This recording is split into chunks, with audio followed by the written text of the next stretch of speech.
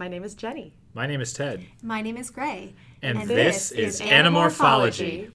The invasion, the visitor, the encounter, the message, the predator, the capture, the stranger, the alien, the secret, the android, the forgotten, the reaction, the chain, the unknown, the escape, the warning, the decision, the slow departure, the sick discovery, the proposed threat, the mutation, the separation, the deception, the suspicion, the unexpected sacrifice, the diversion, the beginning. The sickness. And my name is Emily. Excellent. We're Emily! so happy to have you. I'm very excited. So what's your experience with Animorphs? So I started reading Animorphs, I think pretty much when it came out. So I was looking up the dates and everything, and I would have been about 8, which sounds right because... so young. Yep. Yeah, because I was really into Goosebumps before that. And then I remember I have a very distinct memory of walking into Walden Books when I was young and going straight down that middle aisle to like the young adult kids section, whatever. And I remember seeing Cassie's first book with the dolphin coming out. It was facing outwards, and then the rest of the books were facing with like the spine in, so I couldn't see the covers. So that could have influenced me, the fact that hers was like facing out. But You like the dolphin? Yeah, but I also think it's the fact that it was a black girl turning into a dolphin, and I had never seen anything like that before. I was telling Ted this. I am a Latina woman. Back then, I was obviously a Latina girl, and I was very aware that I was like not seen on like any covers. So when I saw that, I was like, I want to buy this book. I have no idea what it's about. I love animals, and it's not a blonde girl. I didn't pick the Rachel book. Yeah, and then I realized it was part of a series then. So then the next time I went back to the bookstore, I think I bought the rest of them through 7 because I think that was all that was out at that time. Nice. And then I continued with it as it, was released. So I was also looking at the date in The Sickness, and it said it was printed in May 1999. So I would have been about to turn 11 in June, which makes sense. I would have been about to graduate 5th grade. So I would have just read the first Harry Potter book, which was released in the U.S. in 1998. So that's where I was mentally. And that's probably why I remember this so well, is it was probably one of the last ones that I was, like, super dedicated to. Because once Harry Potter came out, like, my life changed forever. And, yeah. But anyway, that's mentally where I was. I was a 5th grader when I read this. Emily, did we ever talk about Animorphs when we went to school together? No, and I'm really mad about that. I'm so mad about it, too. Because we missed each other in that time of our lives, I guess. Were you in elementary school together? No, we didn't. Middle school. Not until 6th grade. 6th grade. Yeah. And I don't think you and I really became friends until, like, 7th or 8th grade. I think so, too. Yeah. And I was just going through my 8th grade journal, and there are no references to the Animorphs, which I am appalled at. But it had just wrapped up, and, I didn't have anyone to talk to about it, so I had moved on. I didn't know that anyone was into it. The only friend I ever had who was into it was a boy back at my elementary school, and we actually, like, played Animorphs. Like, tell me everything. Yeah. Wait, did you have to acquire the morphs? So I was Cassie, and he was, this is an interesting combination. He was Marco or Tobias, depending on his mood, which is funny because they seemed so different. Yeah. Whoa. He was like the class clown, but he was also very, like, I guess really into birds, and I don't remember why. But I do remember saying to him once, like, well, don't you think you might be Jake? Like, trying to, yeah, I love I had a that. crush on That's him. very I love that so much. Yeah. But he was like the only one I did that with. So we would just like Cute. walk around and talk about Animorphs while being Cassie, and he would be Marco or Tobias. Did It was you weird. did you like fight the Yeerks when you were playing? Well, so we imagined that like this is so mean now that I think of it. We imagined that like the recess monitor was a controller. Hey, don't maybe know. they So- were. Checks out. We don't know. Yeah, so we would like dodge around her and like watch her from like the corner of the playground. That's an And she excellent like game. knew that we were like staring at her and laughing from like behind bushes and stuff. So I feel really bad. 'cause, I think like, she was fine. mean- She's like, kids are being weird. It's normal. Yeah. Yeah. Kids I around don't know. is just Yeah. every recess Yeah. monitor ever. Yeah. Anyway, I love that's that. What we did. That's very cool. I also love your story of seeing Cassie and being like, oh, a black girl turning into a dolphin. I feel like Yeah. Apple Grant would be so excited about Yeah. that. I like needed that book. Yeah. So yeah, first impressions of this book. Gray seemed to have some things to say Yeah, about great. it. What's your take? I am irrationally angry about this book. In what way?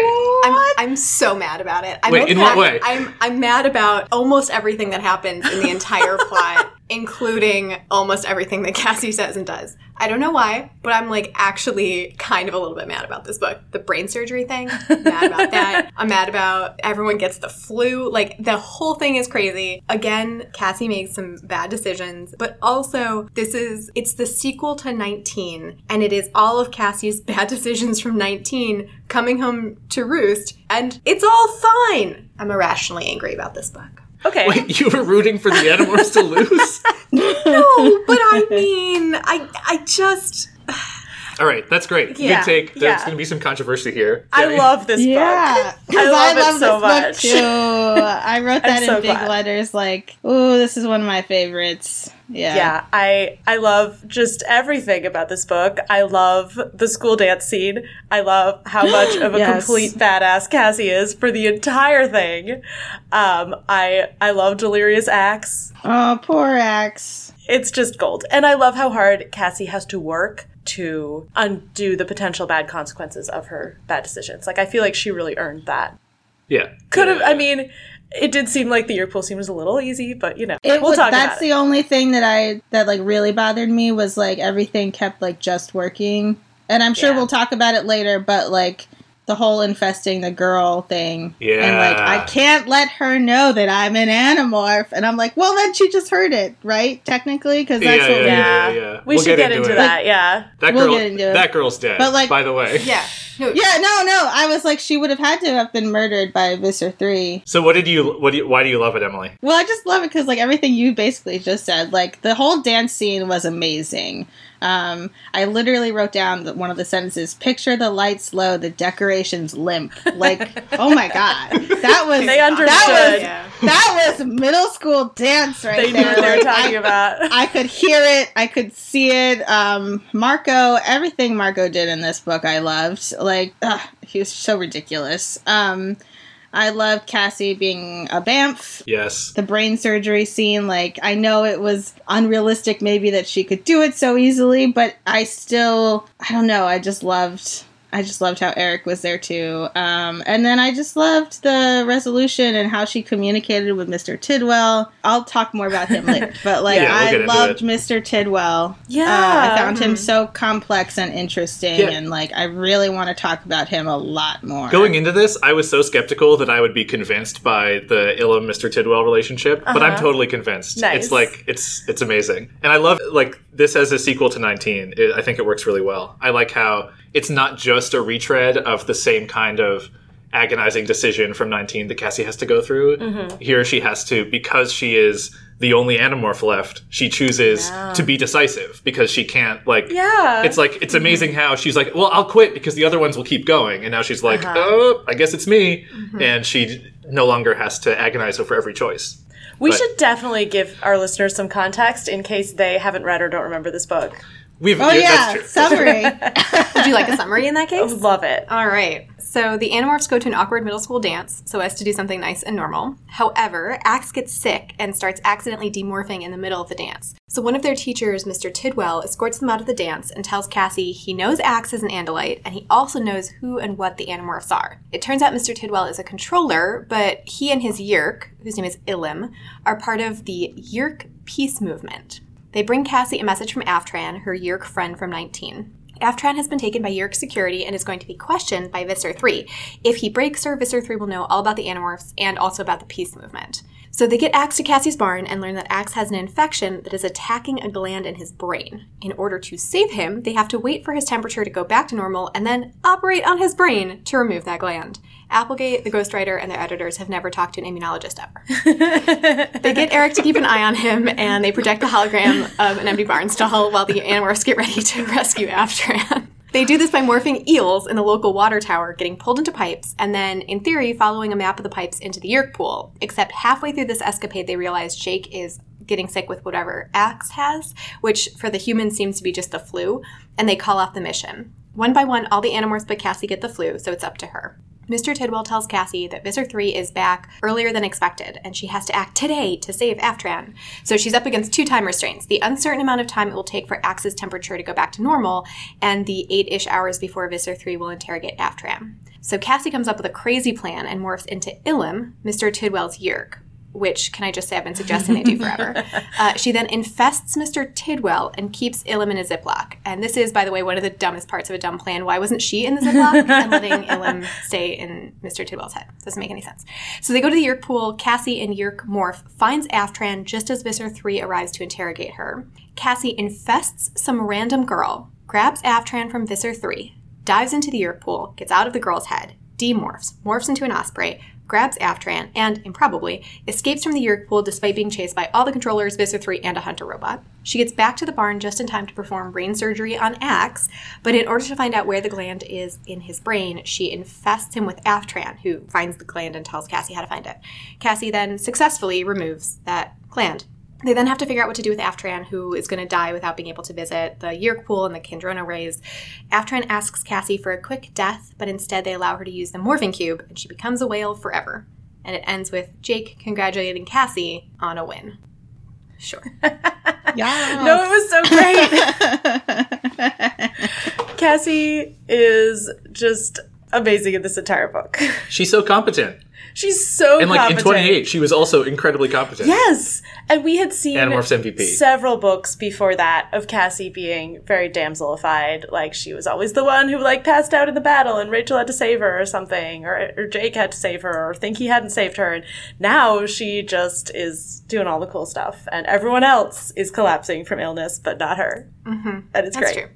At one point, Jake like collapses in her arms, and I was like, "Yes, this is the best reversal that's ever happened." All right, that's Actually, it was Cassie and Marco's arms. So yeah, I was gonna say, like, once again, Cassie and Marco are a good team when they're like kind of working together. I don't know, just saying. But also Marco gets to catch Jake just as much as Cassie does. And then the two of them get to carry Jake, who, as we know, is very tall, and they are very short. A big guy. He's taller than A Eric. big guy. They make a chair with their arms. Yes, and they carry him home, and it's very sweet. Yes.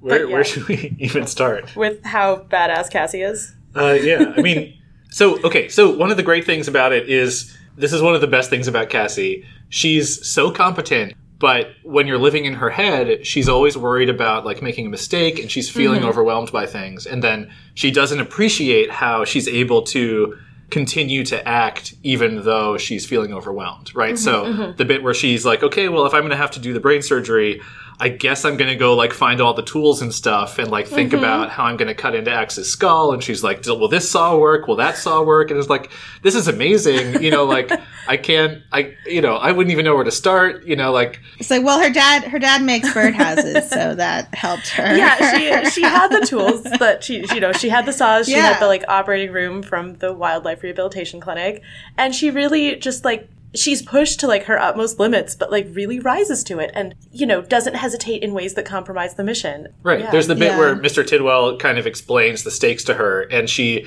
has this moment where it's like, I put my head in my hands, like, I wanted this all to go away. It was a nightmare. And then she just like takes a deep breath and keeps going. And there's even the bit where Axe is struggling when he first gets sick and they're getting him out of the school. Like, it's like, oh, is he gonna demorph in front of everyone? And then at the beginning of the next chapter, as kind of like a transition thing, she's like, after we were outside the school, I helped Axe like successfully demorph. And I was just like, so from anyone else's perspective, this is probably super impressive, right? It's the thing where she like grabs his head and like locks eyes with him and like slowly talks him down, right? And she's just like, yeah, I just helped him demorph, you know? It's humble Cassie. And she puts so many people in their place, like, so often. Like, at one point, Tobias has just gotten sick and, like, flown into a rafter, and she puts him in a cage in the barn.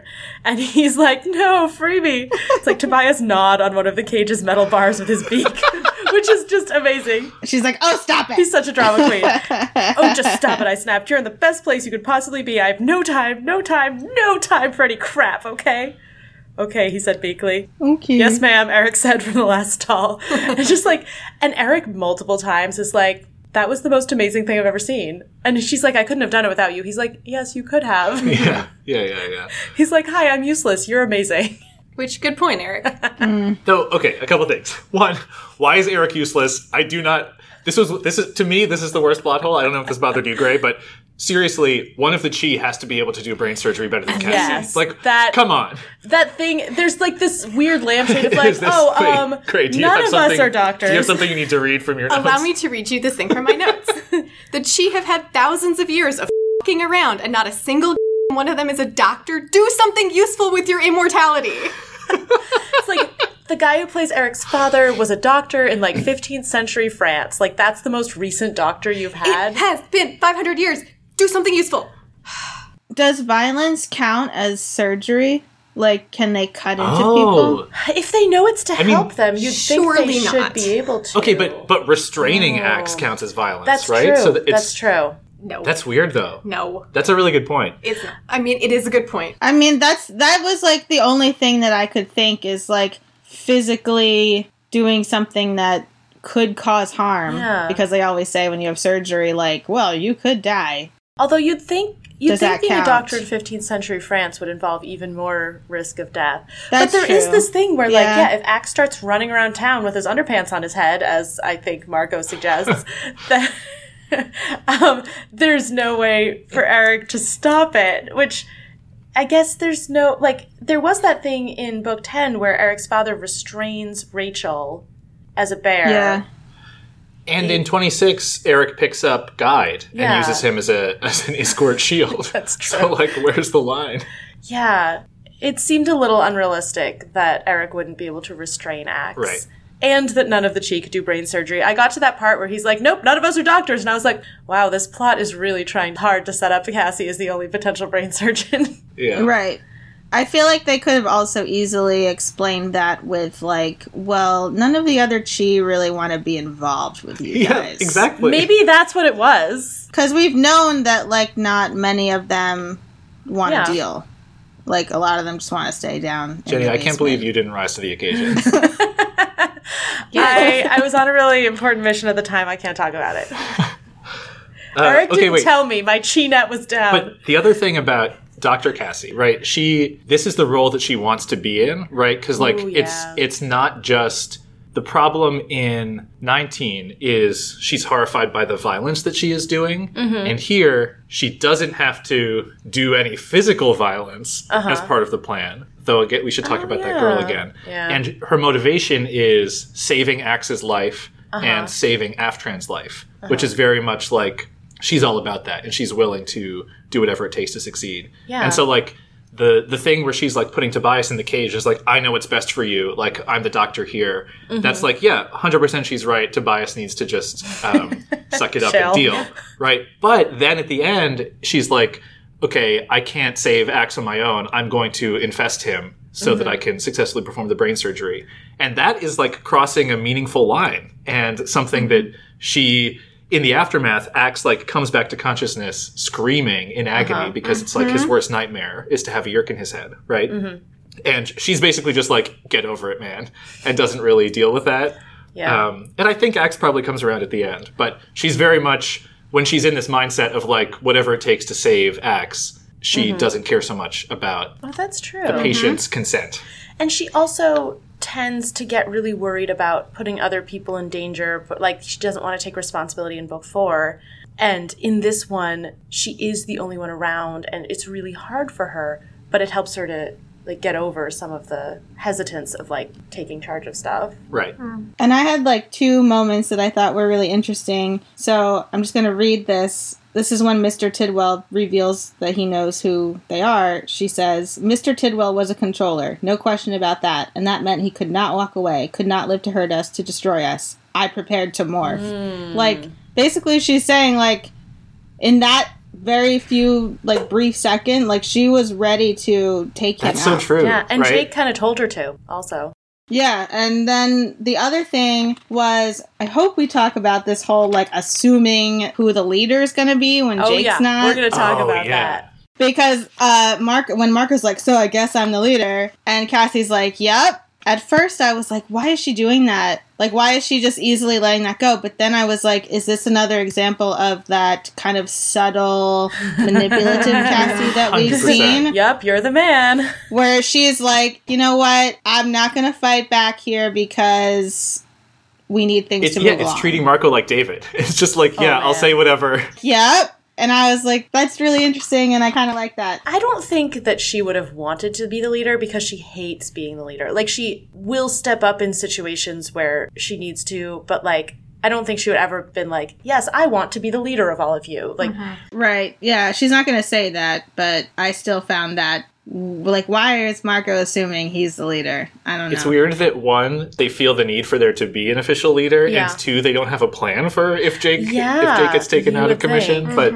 anyway, he needs, like, a second. Yeah, and Rachel assumed it would be her, and Marco said the phrase, what did he call her? A violent, deranged junkie? Deranged violence junkie, something like Deranged that. violence. Deranged violence junkie. And I know it was the heat of the battle moment, but it's like, oh, that Yeah. jumped Yeah. out. Like, how do you really feel, Yeah. Marco? Woo! but okay, That so was why intense. does Rachel want to be the leader? She kind of has the personality where she likes storming ahead and being in charge. She doesn't want to... She definitely wouldn't want to have to answer to Marco. And I don't think it even occurs to her that Cassie or Tobias or Axe could be the leader, because Axe is very like, I will not overstep. He needs a prince. You know, he follows the prince. And Tobias and Cassie are both her damsels, so, you know, she's not going to follow them. I was going to say, she's the dumb Yes. in this. It's definitely true. I mean, she and Jake are cousins and are very similar in a lot of ways. Yeah, no, okay. I didn't actually consider process of elimination, but you're right. Yes, she would. I mean, Marco Yeah. is the only other one who would be likely to want to step up, and I don't think she could handle following Marco. That's so fascinating as Jake needing to balance Rachel and Marco in Yes, that way. absolutely. Right. He's a necessary piece. Yes, he's the reason that they get along as Yeah. well as they do, and he's the one they can both look to and respect, even while they're like warily side-eyeing each other. Right, right, And they are the 3 most active, like, step up and do stuff Animorphs. right. Yeah, in different ways. Okay, so I want to Yes. jump back to the Mr. Tidwell moment you brought up. So when Cassie is considering, like, I have to murder the strictest teacher in the school because he knows about the plan, I'm realizing all I really want from the Animorphs is the Animorphs do a normal crime and then just have to cover it up in, like, normal ways using their Animorphs powers. Like kind of like a Fargo-style comedy of errors where it's like, okay, well... To rob this museum it's or like, something? no, it's like, we had to kill Chapman. How are we going to cover it up? And they just have to go through all the steps. It would be amazing. Okay, yes. I hope watched that, someone's yeah. written that. I kept thinking, I definitely didn't think at the time, but there was a moment where Mr. Tidwell is like, you were always such a good student, unlike Jake, who never really applied himself, which is hilarious in its own right. But I kept thinking, like, here's this teacher, this, like, middle-aged or whatever man, who teaches 13 or 14-year-olds, and he knew from Aftran or whatever, that 4 of them are secretly fighting this war against the Yeerk Empire. And is he okay with this? Apparently. Like, he's just like, yep, 4 of my students routinely put their lives in danger, like, turning into animals and fighting the alien overlords. And not Like, only that's that, cool. he's like, why don't you come and put yourself in more danger to save our movement? Yeah, Come are on. none of the Yeerk Beast movement Yeerks Do they have therapist hosts they hook the kids up with? This didn't even occur to me, but you're so right. it's a very, it's a middle grade thing. They are the heroes. The adults are just there to, be obstacles or occasional, interest. They're not going to be taking charge. But, reading it as an adult and being like, wow, Mr. Tidwell, did he have thoughts on this? Yeah, could he have, let them skate by with the homework? You don't have to do this essay. It's the least he could do. Come on. Maybe he can't, he doesn't know about the cube. He doesn't know that he could join them and turn into animals and help them out. But, doesn't even think that maybe I should reach out to them, try to help.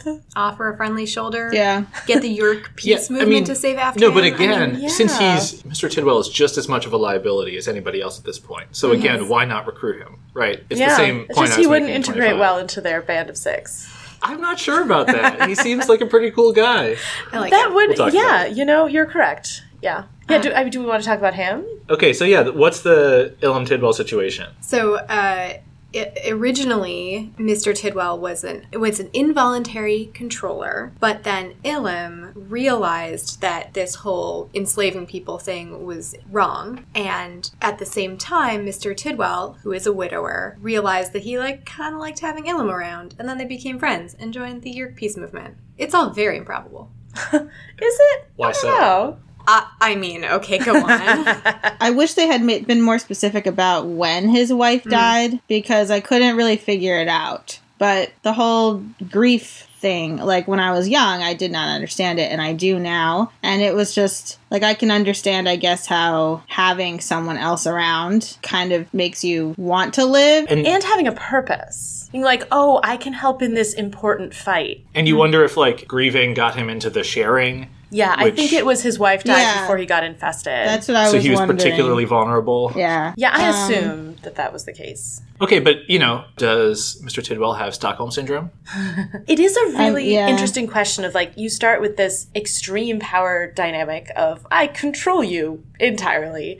And you somehow get to this place of, okay, we're willing to work together. And it also, there's an interesting ambiguity here. In book 2, it looked like Chapman's Yerk could give up control of Chapman's body and let him speak for himself. And in this book, it's sort of implied that is not possible. When Cassie goes into Tidwell's head, and she's not doing anything. He's like, can't you figure out how to control my body? And she kind of gets it together and does it. But it's couldn't she just go along for the ride and he controls his body? Is that not possible? And there's also a point where Ilum and Mr. Tidwell are both speaking, and Ilum says something to the effect of, I'm repeating to you what Mr. Tidwell says. So he's not letting Tidwell talk, he is repeating Tidwell's thoughts, which is very different. Well, and if we've seen hosts fight back against their Yerks and manage to say some things, you'd think the Yerks could voluntarily give up that control. Yeah, my take on this was that, Yerks can be sort of an automatic relay, right? They can sort of allow, it seems with this repeating back thing, it's in fact, he's just kind of going into autopilot where he's letting Mr. Tidwell filter through the Yerk's control. And so, with Chapman or something, it might just be the kind of thing where he's okay, I'm just going to kind of let the host take over automatically. But the way Chapman's body sagged, and it seemed like he didn't have practice controlling himself, that seems different than this take on it. Well, yeah, I think that's because it's such a non-voluntary situation. I mean, even though Chapman's host is okay, I'll shut up just to save my daughter. I don't know. It seems like Mr. Tidwell and Ilum have a more, simpatico thing going on, where maybe it's easier for him to slip in and out of control. Well, yeah, but that's the question. Can he slip out of control? Because it's implied that he can't. But in retrospect, the thing with Chapman doesn't really make sense, because Chapman gets control of his body back every 3 days, right? That's so true. That's a good point. I wonder if maybe that's the thing in book 2, it just, it's the thought speak in book 1 is just a little bit inconsistent with where they decide to go later in the series. Or if we're reading too much and it is possible for the... But, Cassie's grappling with Yerk instincts for the first time, so instinctually she probably controls everything, and it would take effort for her to let him take over. That's true. Maybe with experience she could figure it out. Enough to be able to let the host do stuff. That actually, that makes sense. Which, by the way, can I just say, is why she should have been the Yeerk in Yeah, the that doesn't Ziploc make bag. any sense, actually, when you point that out. And I'm like, yeah, no, I don't actually understand Also, why would she have was been in much his less head. invasive. Also would have been so boring. And then I Yeah. sloshed around in the Ziploc bag as a Yeerk. I think it was really cool not cool, but it was interesting to hear the idea that the joy that the Yeerk felt in taking over Tidwell was instinctual. It wasn't just like, because I always assumed like, okay, Yeerks are brainwashed into being evil, or like they're just raised that way, nature versus nurture, blah, blah, blah. But she says the joy Cassie describes, blah, blah, blah, is described as visceral, non-conscious, non-intellectual animal pleasure. Mm-hmm. So it's like the Yeerk defect instinct is to want to control. Yeah, although also when Cassie went into the Yeerk pool, she's like, I'm home. This is so great. Yeah. I was like, why can't you just live I'm there swimming. No, but I think I'm really glad you brought this up because I was thinking about that too. It's like the fact that so we should talk about like Cassie kind of frames this whole thing as like the Yeerks have to choose between being free and being slavers, like or the opposite. They have to choose between being free and being- not enslaving people, right? They have to choose between, right, their freedom only comes at the cost of someone else's. Right, Yeah. which is like, I think super is ableist. Come on. very ableist and is complicated by her experience being a Yeerk because, like Emily was saying, right, it's all about like the pleasure, the visceral pleasure of senses, and not just other people's senses, but their own senses. Returning to the Yeerk pool, it's like, ooh, I love feeling stuff, right? And so to me, it's like I get the idea of like the novelty of this sensory experience and wanting to experience it again. It kind of makes sense that a parasite would get off on the senses of another creature so much, right? So it makes sense that like point of view of it feels so good to be doing this in a really visceral way, making it so hard to think about the other person. Yeah, but also, so the line is, if a Yeerk wants to be free, it has to make another living creature a slave. But they know that that's not true. In the sense of they can be free in the Yeerk pool, or they can use the morphing cube, They can or... be free in the Yeerk pool. They can use the morphing cube. They can find a symbiote. Like, they've met the Isquart. Yeah, they haven't This said is anything not about that. accurate. And to use it as a blanket statement that allows the Yeerks to do this, like, Cassie's nuances here are incorrect. Like, she is the way that Cassie is portrayed is bringing this, like, incredibly nuanced view of, like, how nice it is that some of the Yeerks are kind or whatever. But it's not true. Like, her nuances, she knows they're inaccurate, right? This is not the only way that they can do this. The whole thing about, I risked all these lives on a pathetic little wish, but, like, we're supposed to be sympathetic to that. Like, I found this very frustrating. Wait. Say more about that. What do you mean? Because I think Cassie's like, that's too much negative self-talk. She shouldn't be down on herself for what she did. She should be down on herself for what she did. So you're against her decision in 19? I think she made an incredibly poor decition in 19. I Oh, think she interesting. I feel like that's not where we landed in the 19 episode. No, I don't think it is, but I still feel very strongly Yeah, that is accurate. That she risked herself, she risked the Animorphs, she risked Aftran. She's risking everything on a decision that she had no way of knowing would go even half as well as it did. And she got incredibly lucky that it turned out the way it did. We talked in that episode about eucatastrophe, right? But really that's just lucky, right? In that particular instance, she found Yeerk Cassie and it all worked out. I mean, she right? had spent a lot of time with Aftran by the time she made the decision, but you're right that she got very lucky that Aftran followed through with that. And what we said at the time, too, was that, like, okay, now Aftran's going to go live in the pool, but if that ever changes, they're screwed. And hey, it changed and they're screwed, right? I mean, it is incredibly improbable that all of this worked out well, and I'm so glad that it did. But, like, it was such a bad decision that she did that. And it's nice that it turned out, but having this wish that Aftran and I could make the first step toward peace between Yeerks and humans was incredibly improbable, and I'm glad that it worked out, but it was still a really bad decision. And I think that she doesn't have enough negative self-talk about it. I mean, she does. She's 13. She made the best decision she could, and we love Cassie, and of course she's, like, doing good things. But, like, it's still a really bad decision. Wait, okay, I want to make a counter argument. Okay. Which is... Please do. So we meet Ilum, a member of this new thing, the Yeerk peace movement, Yes. which Aftran started, right, Yeah. and has hundreds of members. Sure. And the important thing, I think, about Ilum compared to Aftran is he's not another Yeerk Cassie, right? He's the kind of Yeerk who he was into being a Yeerk. He maybe had some qualms about it, but it took the, like, getting to know Mr. Tidwell and Aftran presenting him with this other way of being, this, like, third path, like, you can join the Yeerk peace movement, right, in order for Ilum to be able to live another way, right? So it's not just, like, I think it's a little too narrow-minded to say, okay, well, Cassie created a liability in Aftran, and now that's, the chickens are coming home to roost, and they have to go on this suicidal mission to the Yeerk pool. Because it's also, Cassie created this huge opportunity in Aftran, and we can see at the same time it's paying off, and the fact that she did that allowed Ilum to reach out to the Animorphs and set this whole thing up, right? And so the longer this goes on without them losing, the better the consequences of Cassie's choice, right? And it's a very, like, high risk, high rewards choice. And I mean, she knows it was improbable. I think it's one of those cases where I was thinking about this with Axe and her putting Aftran in his head, where, like, it can both be really great and really terrible at the same time. It was a really great decision. She was taking a risk based on this, like, little hope, and it was the only way that this kind of thing could have gotten started. Like, this tiny seed of good has really blossomed. And it also was a really dumb and dangerous decision, and it's just not straightforward. It's not, but I think I want to take some of the credit away from her, because I do think that we kind of landed on, like, yay, Cassie. And now that we see some of the consequences of that action, I guess, I think you're right that it was a high risk, high reward, but I think that we have been, as a team, focused on the high reward part of it. And I just want to emphasize again that the risks were very great, and it's nice that it all worked out, but also it was a very dumb decision. Also, I do like that. So Cassie is so hard on herself all the time. I cannot agree with you that she needs to be harder on herself. But the thing that I love about this is she's like this small pathetic hope, and she's like, but it wasn't actually a great decision. I was just a coward. I was too afraid to kill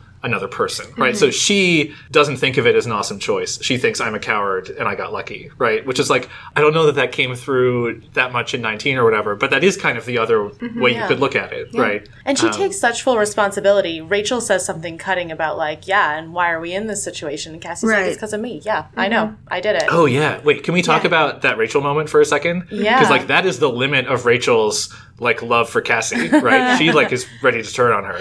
Yeah, it's probably a trap, but we still have to go, Rachel said, because if Tidwell or Ilum or whoever is telling the truth, we're dead meat. Aftran will crack when the Visser interrogates her, and she knows everything about us. Everything. Right, Cassie? She said acidly, looking angrily at me. I think maybe Rachel's hard line is she's so loyal, and her hard line is lack of loyalty in other people, and she sees this as Cassie betraying them. Yeah. To save the life of a person I didn't even know, I risked the lives of all my friends. Yeah. Is what Cassie says. And I think Rachel that's what would never do that. Yeah, that's what Rachel's saying. Yeah. Yeah, neither would Marco, and probably Jake wouldn't either. Jake would sort of lie to himself about it and then kill the other person. Yeah. Yeah, and then maybe, like, not describe the killing and be like, and who knows, maybe something happened to them. Yeah. Wow, weirdly specific example that was chosen at random. Well, actually, I wonder, though, do we think that Rachel in book 29 would have made a different choice than Rachel in book 19? Is this a different Rachel we're seeing? Whoa. Or is it just that in the heat of the moment, she's angry at Cassie? Like, she wouldn't have... The decision she made at the end with, like, bringing the caterpillar, like, do you think now she would have killed... Right, because she was saying, I can be loyal to Cassie. And here, she's not being loyal to Cassie. She's saying, Cassie, you screwed up. But she sort of said that in 19 also. Yeah. And then at the that's end... not being loyal, right? Yeah. She still would like to protect Cassie and, like, wants to take care of her, even if she thinks she made a bad decision. Yeah, it is an interesting question. Like, has she delved deeper into violence? I mean, 22 was a rough book for her. Like, would she be more willing to kill Karen at this point? And she's thinking more actively about the role of violence in her life, and I feel like that might give her pause, might make her feel like, well, this is who I am, I better kill Karen. I don't know, we don't really have an answer for that. in that moment too, like she just seemed very, did they use the word acid to describe the way Yeah. she talked? Yeah. Acidly. Yeah, like to me that doesn't necessarily mean like she's like turning her back on Cassie there. Acidly sounds kind of like she's just really pissed. Yeah. Like yeah. Yeah, that's true. That's true. Heat of the moment. I don't know. Also, that whole eels scene was just very like heat of the moment. Everyone was mad. Everyone was mad about what was going on. I don't know. Right. As Cassie says, everyone stop biting, including me. Didn't she say like Rachel sounded cold? And like she didn't just mean like cold as in like she sounded mean. She sounded cold like she was physically cold. Yeah. That's right. And like that made her grumpy. I don't know. Rachel, does get grumpy. Rachel. Can I say one quick thing about the eels moment, actually? Sure. I think that the ghostwriters both care slightly less about animals than Applegate does, but also do a lot less research. Here's why I think that. Eels that are used for bait, they're American eels, almost exclusively used for bait on the East Coast. Oh. That is not a West Coast thing. Yeah. And also the eels that are used for bait don't have teeth. Maybe they're surgically removed and they grew back now. So like maybe didn't do a ton of research on what kind of eels you're using. Just a thought. Oh, man. The Chi have a rare eel bait connection. Is that what they do? Okay. Well, see if only Yeah. I had known. They just wanted to, they made Tobias go and fetch them and fly them back because Okay. they thought it'd be funny. This eel plan is terrible.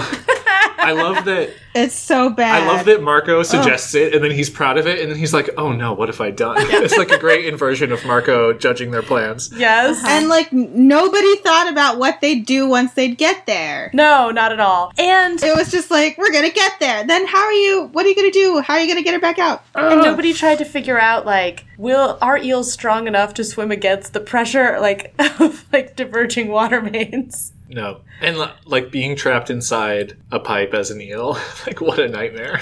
And they didn't have acts to keep track of time It's true. either. That's really was giving me anxiety. As Tobias points out, Yeah, like, yeah. and I really liked that point because it is the kind of thing that wouldn't occur to you, and then once it does, you're like, oh, this is obvious. Like, if you just follow the flowing water, you will be fine. Yeah. Unless it's coming out through a faucet you I was don't gonna fit say- through. Or out through a fire hose, which is what actually happens and is It was fine. the worst possible scenario because all of a sudden there are 5 eels being hurled through the air towards a burning Oh, building. it's so funny. It's the mean, funniest image. I laughed so hard and also was like, this is so dumb. So they hurl through a burning building, demorph into humans in the middle of a burning building, and then fly out. upstairs and then fly out. Like it. I like how Rachel also checks for people trapped in the fire as they're doing Yeah. it. She's like, there's no one else up here. Okay, we can go. I didn't catch that. That's great. It was great. Okay, I want to go back to Cassie's thing where if a Yeerk wants to be free, it has to enslave someone else. Because you're right that at this point, that's not quite as nuanced as the image we've gotten. And I want to explore the alternative we get here, which is someone like Tidwell, who is super sad and lonely, and is like, okay, someone in my head? Oh no, we actually get along pretty well. Okay, maybe I like this. Do we feel like this is a viable potential, like, future for Yeerks? I mean, so the thing that jumped out to me about it is that at first I was kind of like skeeved out by the like forgiving your abuser type narrative that's going on here. Yep. But I think the most generous way you can read it is that this is the Yeerks, what the Yeerks are, enable a really powerful form of restorative justice where Mr. Tidwell can feel the extent to which Ilum is remorseful and regrets his own That is actions true. There's in a way a that is level not of possible honesty there. with Yeah. actual people. So, like, I kind of buy that it's possible if you look at it that way. This might be one of those things where, like, if you extrapolate this to real-world situations, it's super messed up, but the sci-fi circumstances allow a less messed up version of it. Where, like, yes, they can actually read each other's minds, and so, yeah. Yeah, John asked me how our opinion of this might change if we knew for sure that Mr. Tidwell was black, like Cassie, because it's not something that we really talk about, but the idea that, you know, Ilum says he was an involuntary host, nope, that's too nice a way to say it, he was my host, my slave. How would the discussion be nuanced if we brought reason to this? I mean, on the one hand, the Yeerks don't come to the table with that concept. So, like, in world, I'm not sure that it matters. But, of course, that would be a choice from the authors to present a black man as choosing to accept his enslaver, which would be much, much, much worse. Yeah. Yeah. I just thought it was an interesting question. I hadn't thought about it myself. I'm going to assume that there's a reason they didn't specify him as black. Yeah. I mean, I think it is a nice way to say that the host and enslaver can, like, live together in harmony, and isn't that nice? But it's also... Ilum says, it was partly experiencing Mr. Tidwell's distress that led me to join the movement. His howls of fury and agony forced me to accept what I had done. Hearing the endless cries of another sentient creature, knowing you had caused its pain, how could that fail to have an effect? And then she talks about how the Yeerks think of humans like meat, which, following on the after 28, is quite interesting. So I don't know. It's a really nuanced look at this. I like the idea that Mr. Tidwell is now giving his permission. I don't actually think that's true. In world, Cassie's read his mind and knows it's true. But I think he has accepted the situation and is now okay with it. I do not think he can give permission. Interesting, because it's, like, already in place? He was an involuntary controller. He could be an involuntary controller again. There is no way that, like, he's now not fighting the power the dynamic makes it impossible. Yeah.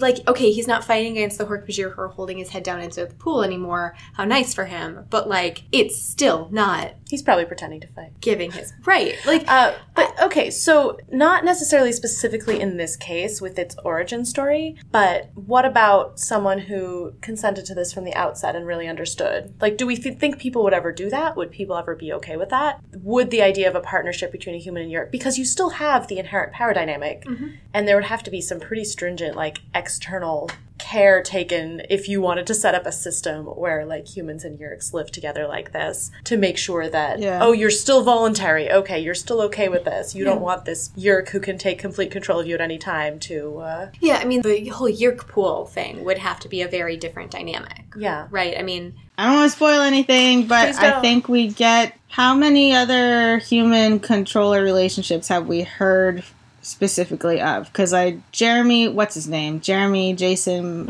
whatever. Jeremy Jason McCall? Yeah, he was going to be voluntary, but did we actually hear... We didn't hear, like, him and his I got the Yeerk impression that talking. he probably regretted it. Like, okay. He knew what he was getting into, but then it was like a bad surprise. Okay, and then Chapman, we've heard them sort of... It may come up again. It may come up again. But I mean, we've seen, we know that Tom's really unhappy with it. We know that Marco's mom screams about it. We know that Jarrah and Ket were not into it. And, we've seen a lot of involuntary So hosts. I guess we have to imagine what kind of person would be into this idea. Right. And there are tons of, like, Cassie sees the voluntary controllers in the Yeerk pool that are not part of the Yeerk peace movement, right? So there do exist That's a much people... darker side of it, though. Right, there do exist people who signed up and, like, have not regretted it. Are still okay with it, And maybe that's more like the Stockholm Syndrome type situation. Right. But there was a very clear moral indictment of them. I was going to say, too, not just victims or Stockholm Syndrome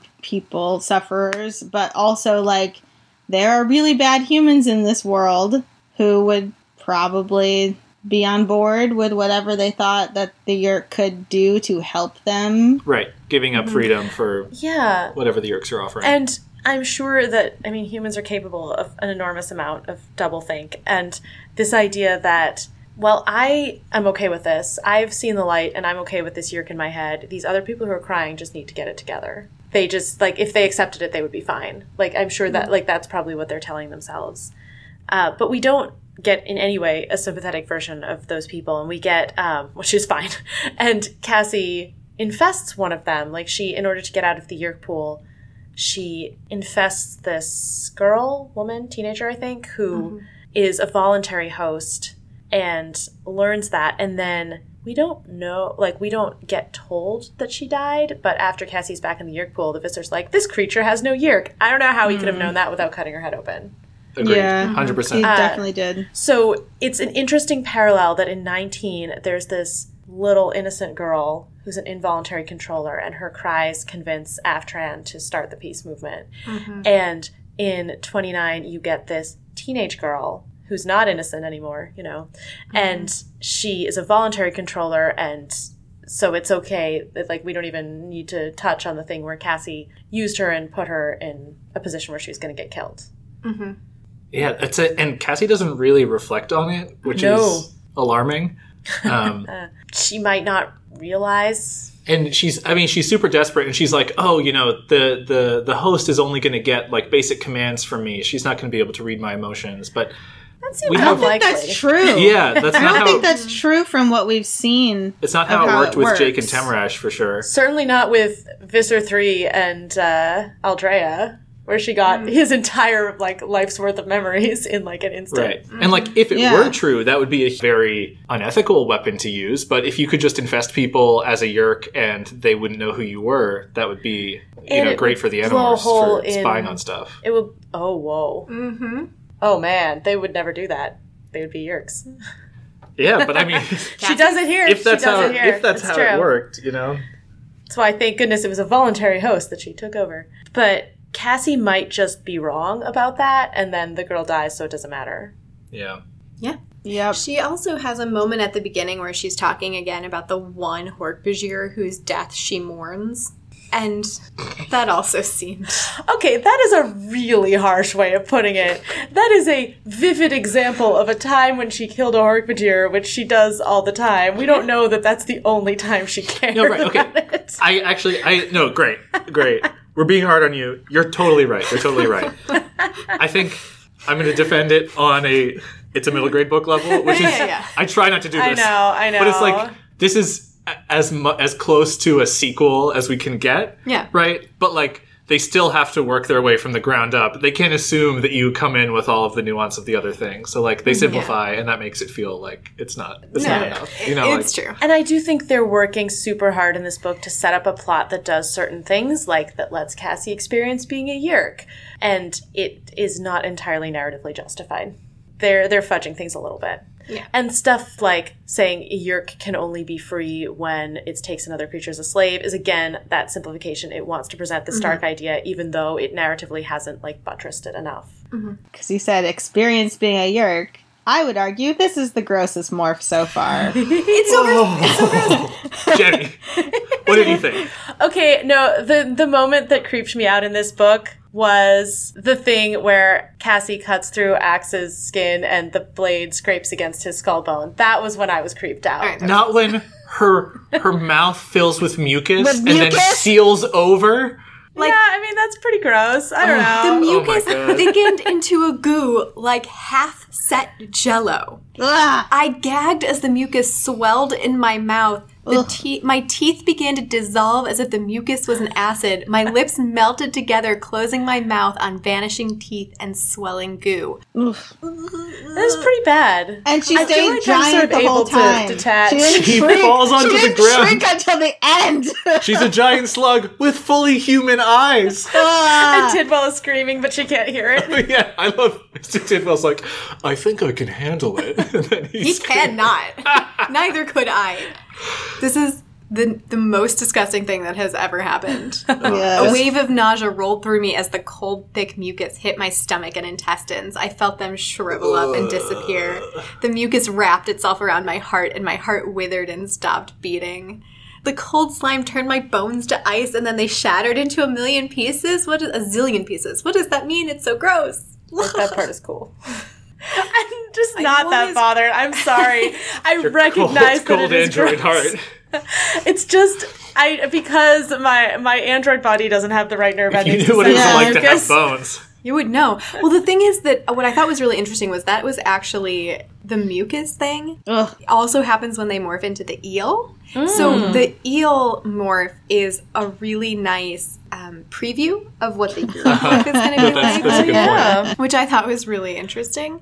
So in the eel morph, They just get also flat. gross. It's really gross. They just get flat.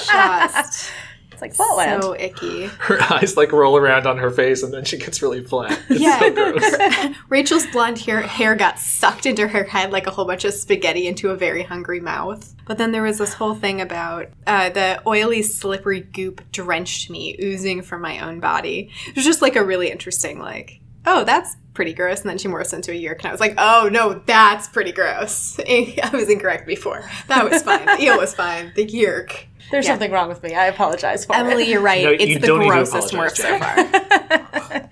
Honestly, like, I kind of skip a lot of the morphing, not necessarily because it's gross, but like because I'm like, okay, la la la la la. Yeah, you want to get on to the story. Yeah. And can we also just talk about the sound effects of the yerk swimming? Scrunch, thrust, scrunch, thrust, scrunch, thrust. Who else, like, imagine doing I was doing It's like a workout video. No, I was actually doing the same thing when I was reading it. Yeah, like, It's I just very thought that evocative. was so funny. Like, I was just imagining, like fat, squishy slug. That was funny. Okay, can the yerk see? Because she does a thing where she, like, echolocates or whatever, and then she's like, there's Aftran in the cage, and then she morphs to human in the yerk pool, and is like, no one will notice.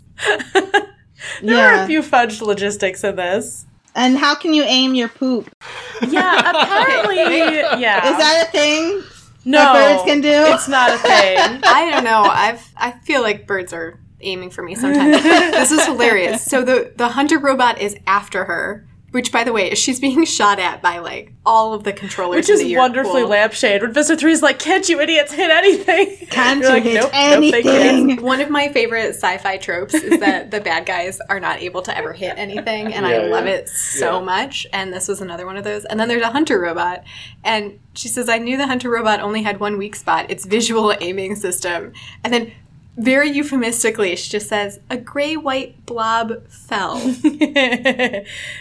After she aims, yeah. And it hits the lens. The bird poop bullseye. So Very there are funny. two things about this. One, did she morph and then have poop, like bird poop, inside of her? Like, After she morphed? ready to go. And, Oh no! like, do you think, like, like human feces converted to bird feces? Like, is that how it works? No, but like That doesn't work because the molecules in your body I think get it's just like, replaced. what if you acquired someone when they really had to go? Every time you use the morph.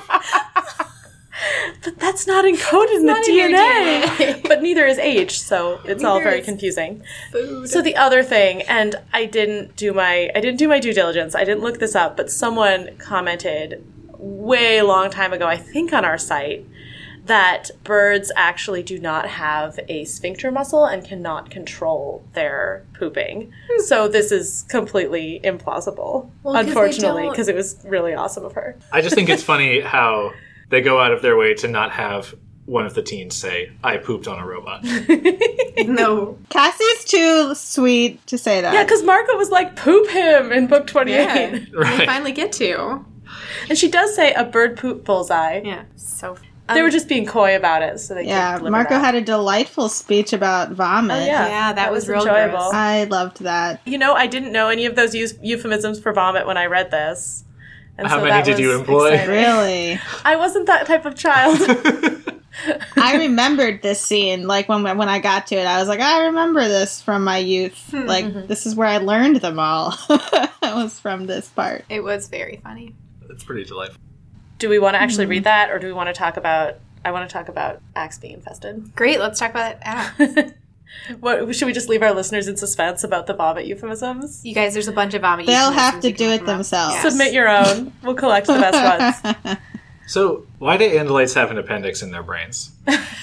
Terrible planning. It's you guys. Okay, can I just a couple of immunology things I have learned Amazing. from living with a virologist. Oh, okay. Fevers do not go down when you are still infected. The fever is your body's way of dealing with the infection. If Axe still is being infected by this bacteria or virus, he still has a fever. That is how bodies work. If you have a single gland in your body, like our immune systems, that attacks a virus or a bacteria that is invading your system, and then you remove that gland, the next time you get the flu, you die. that is how gland, like, this is like, it's not like removing your appendix. This is like removing your entire lymphatic system. Okay, but Wait, these is it? are aliens, so everything is just different. Wait, did we learn that the tree gland has a purpose? It collects disease organisms. It collects the disease But we organisms. don't know that that's like their primary or gosh. only way that they You're collect so disease right, Gray. organisms. I did not think about this closely enough. Dumbest. I mean, I, like, it doesn't. But also, if you have the potential to get a disease, Yes. Where the heck did Axe catch this disease? It's a different question. But if you have the potential to get a disease that will make you die after a few days if you don't get brain surgery, why don't all Andalite children just get routinely their tria glands taken out? The tria gland keeps disease organisms away from the rest of the body. It's just. Why is it in the brain? Like it's a terrible location. It's maybe Andalite evolution is just bad, and sometimes maybe it is just an appendix in your brain. But it sounds like what it is this is their bone marrow that's fighting the I have to assume diseases. there's another way they have of fighting diseases. Oh, no. I'm so worried about Axe. He's gonna get all these diseases. The next time he gets the flu, he's going to die. No, he Fortunately, can morph lives and on. demorph. Yeah, it's just this disease that follows you through morphs for some reason. Because it's a brain disease. Oh, so they have the brain flu? How did if there's Why are they vomiting? If there is a flu that Axe got that only attacks Andalite brains, how do the other Animorphs get it? I don't understand. Well, it's because they have the morphing powers, so they have a little bit of Andalite somehow. Right, because it's attacks your morphing power. biotechnology. Yeah. Someone point about It's a blood disease, because that's where the DNA lives. It's just floating It's in the the little blood. capsules that the DNA lives in. This disease makes no sense. It doesn't. It makes no sense at all, but I love it so much. Z-Space. Great. It's Z-flu. Why did he get it? It's- Where did he get it? How did There's he a give Z it in to the influenza. Animorphs? I don't understand. Well, maybe it's answered. I had a question when they were saying that the Visser's not there. He is what did they call it? He's at a reinduction. A What the heck reinduction does that mean? seminar. That's Maybe BS. he got sick and had to Oh. be You're right. don't give and had them to ideas. have like a surgery, and they just made up something. You know Right, how because they. reinduction definitely doesn't mean anything. Like, Also, what yeah. on earth does that mean? I was thinking it was like a seminar for all the Vissers to come learn about more reinduction techniques. I was like, what does that look like? Are they just on a blade ship in a conference room sitting around the table? That's what I was And also they're having a imagining. workshop. Only one theater. living Visser would come out of that room. Yeah, it's like so when funny. the governor or whoever, Oh, yeah. that guy earlier was having a surgery, but Hemorrhoids. yeah, hemorrhoids. Yeah, the Visser didn't want anyone to know about his brain surgery because they would all come sabotage it. So he's at a reinduction seminar. Can you Yeah. imagine the Visser morphing uncontrollably? He has so many monsters. Ew. Does this mean, if it's a disease that affects more capable people, does this mean that David got the flu? And so did Aftran. Well, the flu had passed by the time. Sure, it has. Well, Cassie didn't get it. Magically. Just has Yeah, the right, best right. She immune does wash system. her hands a lot in this book. Oh. It's because she and Jake haven't kissed again, and everyone else has been kissing each other, including Axe, who has no mouth. Okay, so Axe being sick, what do we think about the whole infesting Axe against his will thing? I feel like it was the right thing to do, and it's also terrible. They have to do a lot of things that are terrible. in No these good books. choices. Yeah. I think it would have been the wrong choice to let him die, when there was a way to save him. I have a question. Yeah. Why didn't Aftran go in, tell her where the gland was, and get out? Did she have to stay in there for the surgery? Once Cassie has drilled the hole into the base of his skull and sees the gland and is taking it out, why is Aftran still hanging out? That's a good Get point. out. I think, in case she sees anything going wrong, I think it would have, She Oh, was- probably would no, have she's seemed helping. cowardly. She's keeping his heart She rate was up. controlling his heart right. rate Oh, she is too. controlling. Sorry, fine. Yep. She was being brave by staying in him, even though if he dies, she probably would die too. Yeah, she's gonna die anyway. That's Also, true. Aftran has a moment where, Axe comes to, realizes there's a yerk in his brain, freaks out very reasonably. And Aftran, gets kind of hurt about that. Uh-huh. And I was like, Oh no, she's great in that moment. Cassie's like, oh, he doesn't understand. And Aftran's like, yes, he does. Yes, Yeah. he does. And it's a good moment, but also, of course, he's freaking out. Maybe, Yeah. I don't know. Yeah, I was pretty uncomfortable by the way Cassie dismisses Axe in that moment. Yeah. But they later say we're going to let Aftran be a whale Nothlit, and they say we voted unanimously the next day. So to me I that didn't means put that together. Axe had come around, All he right. processed it enough. Yeah. That's a good point. Doesn't necessarily make it okay, but And it said in the book that was Jake's idea. Yeah. right. And then it was Cassie's idea to trap David, right? Yeah. Yes. But that was against his will. And then it was Jake's idea. It was Jake's idea here To go back to that. and solution. to use it as a way to free someone. Which I love. Can we talk about how nice the ending was? I Frey, love did it. your heart warm? Yeah, Just a I little? got emotional. Yeah. I got emotional. there were a couple lines here that I got to and was like, oh, I remember this. So first of all, Cassie, after the surgery, is like, okay, what do we do about Aftran? And she lets Aftran into her head, which is, you know, she's done it before, but still that's like extreme exposure and vulnerability. And she just kind of does it without thinking, which I thought was just like very wonderful and embracing vulnerability of her. And then, I don't know how I feel about this, but she's like, Aftran, you can stay in my head. I know. She's just like, oh, you can stay in me. The fact that she was willing to go there, even for a second, was like, whoa, why do you like this Yeerk so much? I don't know. See, you're Cassie. Yeah. Then Aftran has the line. Aftran's like, you need to kill me. And Cassie's like, no, we can find a solution. She's like, no, I'm going to die of Kandrona rays. And then she says, it's not so bad to die for what you believe in. There are much worse deaths, she said gently. Many worse deaths. And I got to that line. I was like, oh, I remember this line. And also the end where Jake is like, Cassie's like, sometimes we win one. And Jake's like, yeah, but this time, Cassie, you won one. And I was like, yes, she did. All by herself, apparently. Grace giving me a look, but also it was wonderful. It is wonderful. And the humpback whale scene I really like. So Aftran gets the power to morph on the condition that she chooses one morph and stays in it forever. Which was interesting in its own right. Yes, it is. And I have thought about that. But real fast, so she decides to stay as a humpback whale. Like, it's a very, very sweet scene. What a great morph to choose. Hey, she's a great one now. If you have Yeerks and what they really want is to experience the world and to be able to be in a new body, and you take a Yeerk and give it the power to morph, and then make it stay in that body for 2 hours. Wait, excuse me. How do you do the part where you make it stay? And then find all of the endangered species and make I have new endangered species for you. Excuse me, Gray. Yes. Which species invented the morphing power? Annelids. And which species is currently at war with the Yeerks? Yeah, all right. And which species has not had this idea, apparently? You're right. You're totally right. Point. I'm just saying, look, there's one more humpback whale in the world, and it's Aftran, and that's so great. What's wrong with Zero? Come on. He's supposed to be some smart scientist. Why couldn't you have thought of this from day one?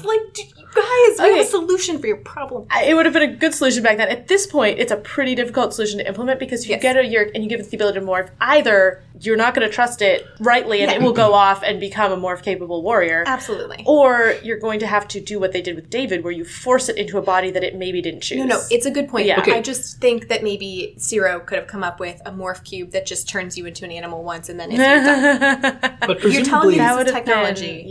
Let's get Escafil here. Right. For everyone who's not, it'd be a good option for other Illims who don't have a voluntary host, right? But the other thing I was thinking is that if you do the thing where you like liberate a whole jacuzzi of Yeerks and you're like, okay, we're going to now give you the choice of like dying of starvation or getting this power and then getting stuck as an animal. It's like, what animal could you realistically stick them as? Because even if you turn them all into rats, like a rat could scrape out into the dirt like they are just teens, right?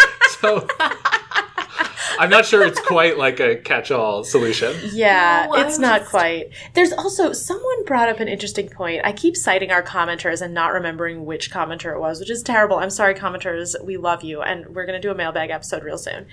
Someone brought up the possibility that, like, maybe a Yeerk needs another mind to live alongside it. Or, like, possibly living alone in your head is, like, not a thing that a Yeerk wants, and that's why, like, a robot body wouldn't be a good idea. We talked about with the escort. Oh, okay. That's right. That do the escort have their own minds, and maybe they need unclear. to. Okay, but that's it. That's really interesting. But in this one, Aftran seems fine. Instinctually, Cassie is like, I love having new body sensations, but she's not like, I love having Mr. Tidwell. That would just be an awkward student-teacher relationship. Okay, wait. Already going to be an awkward student-teacher relationship. Wait, can we talk about this? Yes. So she won't morph another human, right? But she will infest one with his permission. And even though she doesn't she's like, oh God, I'm accessing his memories, and I can't stop. Just like, how traumatizing is this? Think about how many times she has seen Mr. Tidwell masturbating, right? Ew! Ted, no! Exactly! And having sex with his wife, and all of the times that he pooped. I mean, it's so much more invasive than morphing somebody without their permission, because when you morph someone, you don't get their memories. I did not think of this. Like, it is so invasive. And sure, he tells her it's okay, but I don't think he thought this through either. Well, he's had a yerk in his head. He knows. Yeah. Emily, what were you going to say? I'm sorry, you got very excited. I was just going to say that this one little scene has stuck with me my whole life since I read it and has given me false relationship expectations.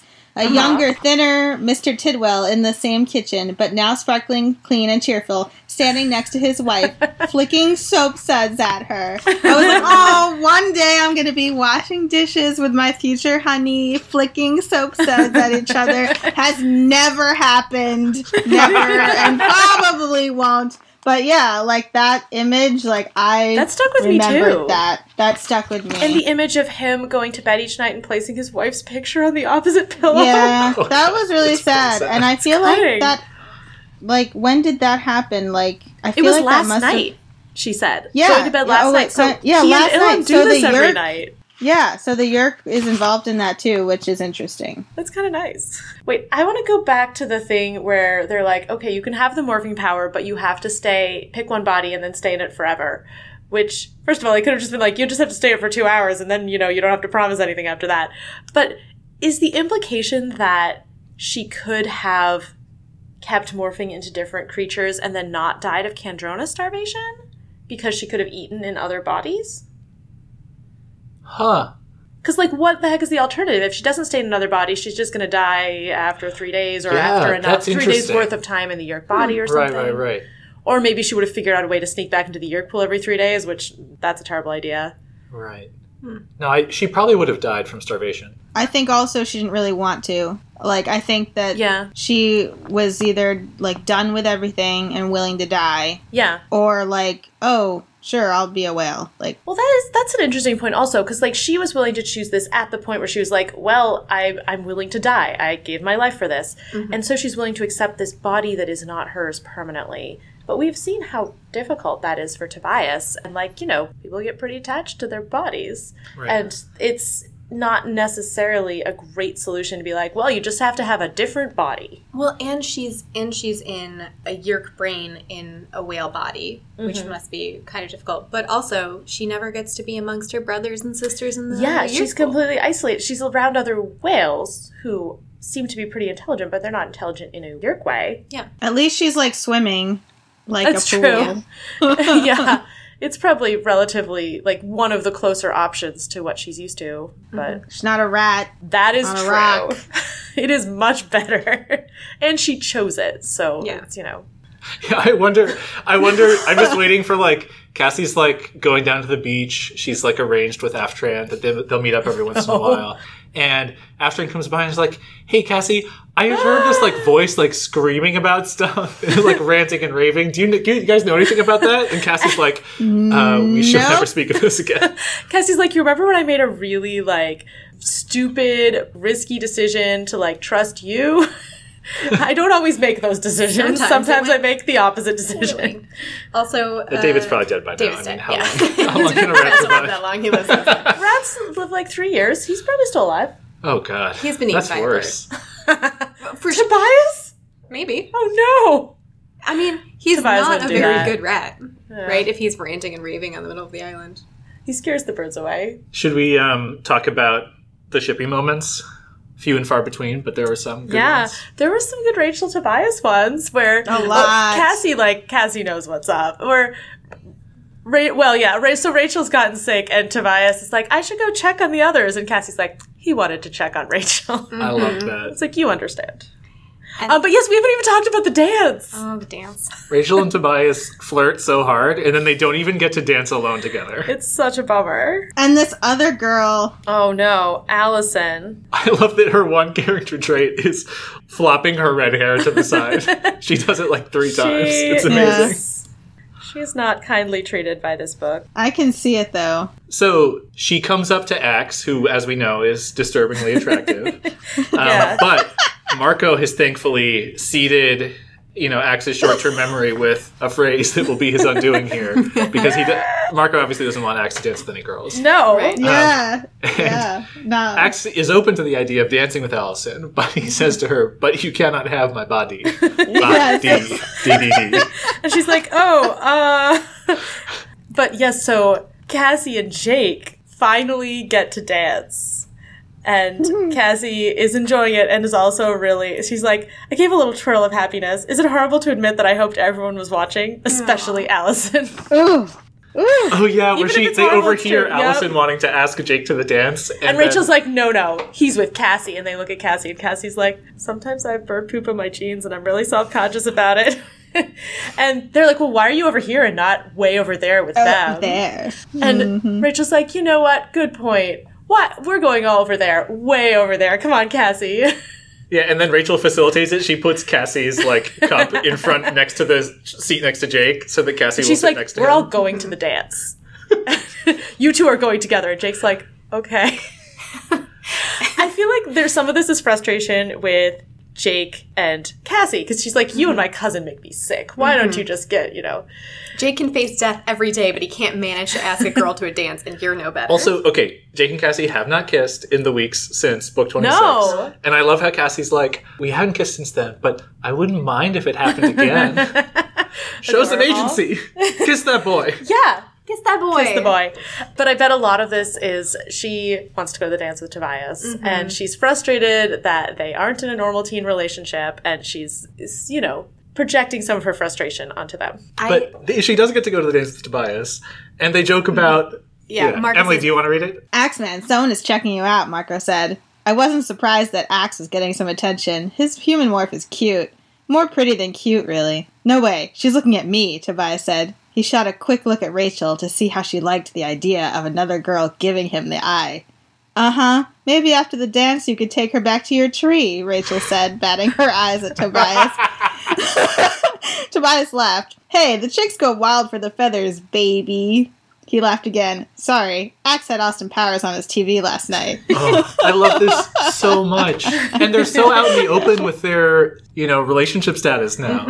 Are they? Yeah. Because, this isn't them talking about their relationship. This is them talking around their relationship. But they're flirting real hard. Well, yes, that's Yeah. true. But sometimes people don't realize how obvious they are being. That is a good I point. mean, maybe, but to me, it's like they clearly are talking about how they're together, and it's like I don't know, they're doing a bit. They're trying to make each other jealous. all right. That's how I read it. Yes, Rachel is refusing to be made jealous by this. Yeah, it is very cute. I just also like the phrase when Marco says, it means that girl over there is warm for your form. Like, What? so cringe, Marco.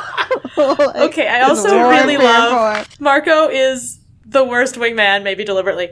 But Jake asks Cassie to dance, and she says, I'm not very good. I dance like a lumberjack, Jake said. Yeah. Like a lumberjack who's just chopped off one of his own legs, Marco interjected helpfully. Like a one-legged lumberjack whose remaining leg is a tree stump, and then Jake cuts him off. So good. I really enjoyed Rachel's desert island game. Oh yeah. So Cassie, here's your choice. If you were on a desert island, who would you want to be with you? Baby Spice or Marco? Rachel asked as we sat down at our usual lunch table. Huh?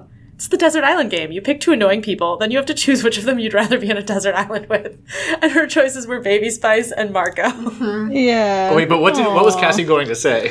I think it She was gets cut off. Marco's not, and I think it was going to be like, Marco's not annoying, but maybe she just couldn't bring herself to finish it. Yeah, and then Rachel grabs her by the arm. She says, hey, shush. So I couldn't deal think with she it. was going to say that he's not annoying. Yeah, Sure, later Marco sure. says, I just had a thought. Or just says, I'll buy you a card to commemorate the moment.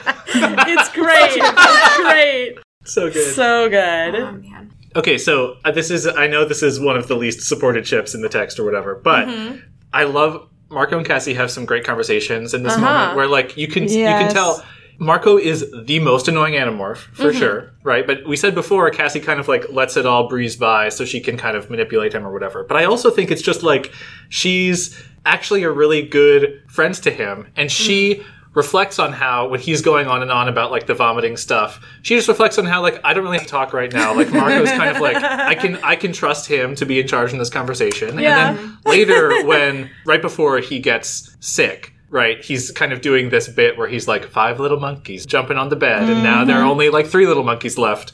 He's doing this whole thing, and she's like, yeah, so you're pretty worried right now, huh? So she's able to just cut through his Cuts through it, annoyingness and get to his deep inner emotional He's turmoil. of course I'm scared. Right.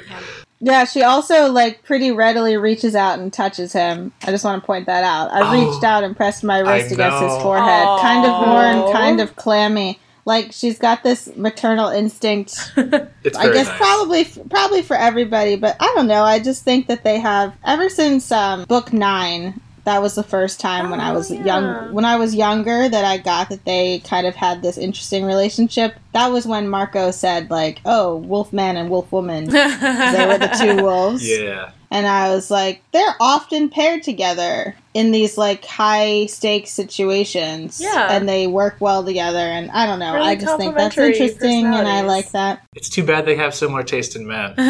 Jake just gets in the way. It could be an OT3. Good point. Isn't that... Another fanfic We thing haven't we should considered the OT3. do. We have not.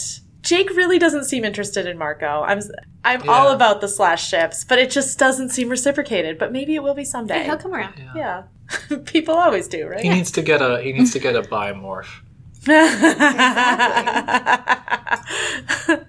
Speaking of Cassie's maternal instinct, I really love the thing where she's like leaving Axe to suffer in his stall because they have to figure out this Aftran thing, and she's like, "Bless your baby bones." Yeah. And she's like, "Whoa, that just popped out. That's what my mom says when I'm sick." It was just Yeah. the cutest thing. Yeah, and then also the little brief moment between her dad when he was like, I know you were playing the horse game. Like, I know why you were in that stall. You were pretending to be a horse. Sweet. Oh, Yeah. I love that. That And was then cute. when she is leaving her mom to like go off to her presumed death, and she's just like, bye, and like, I wish I could say more, and then just like runs out of the house as quickly as possible.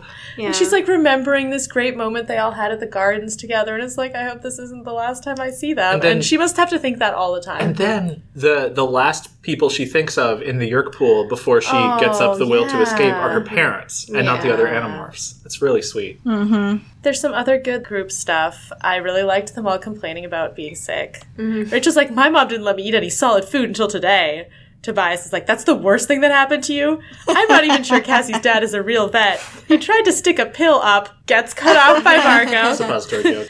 Thank you, Ted. In case we didn't get it. Thanks. Yeah, I was wondering where he tried to stick the pill all these years. Thank you.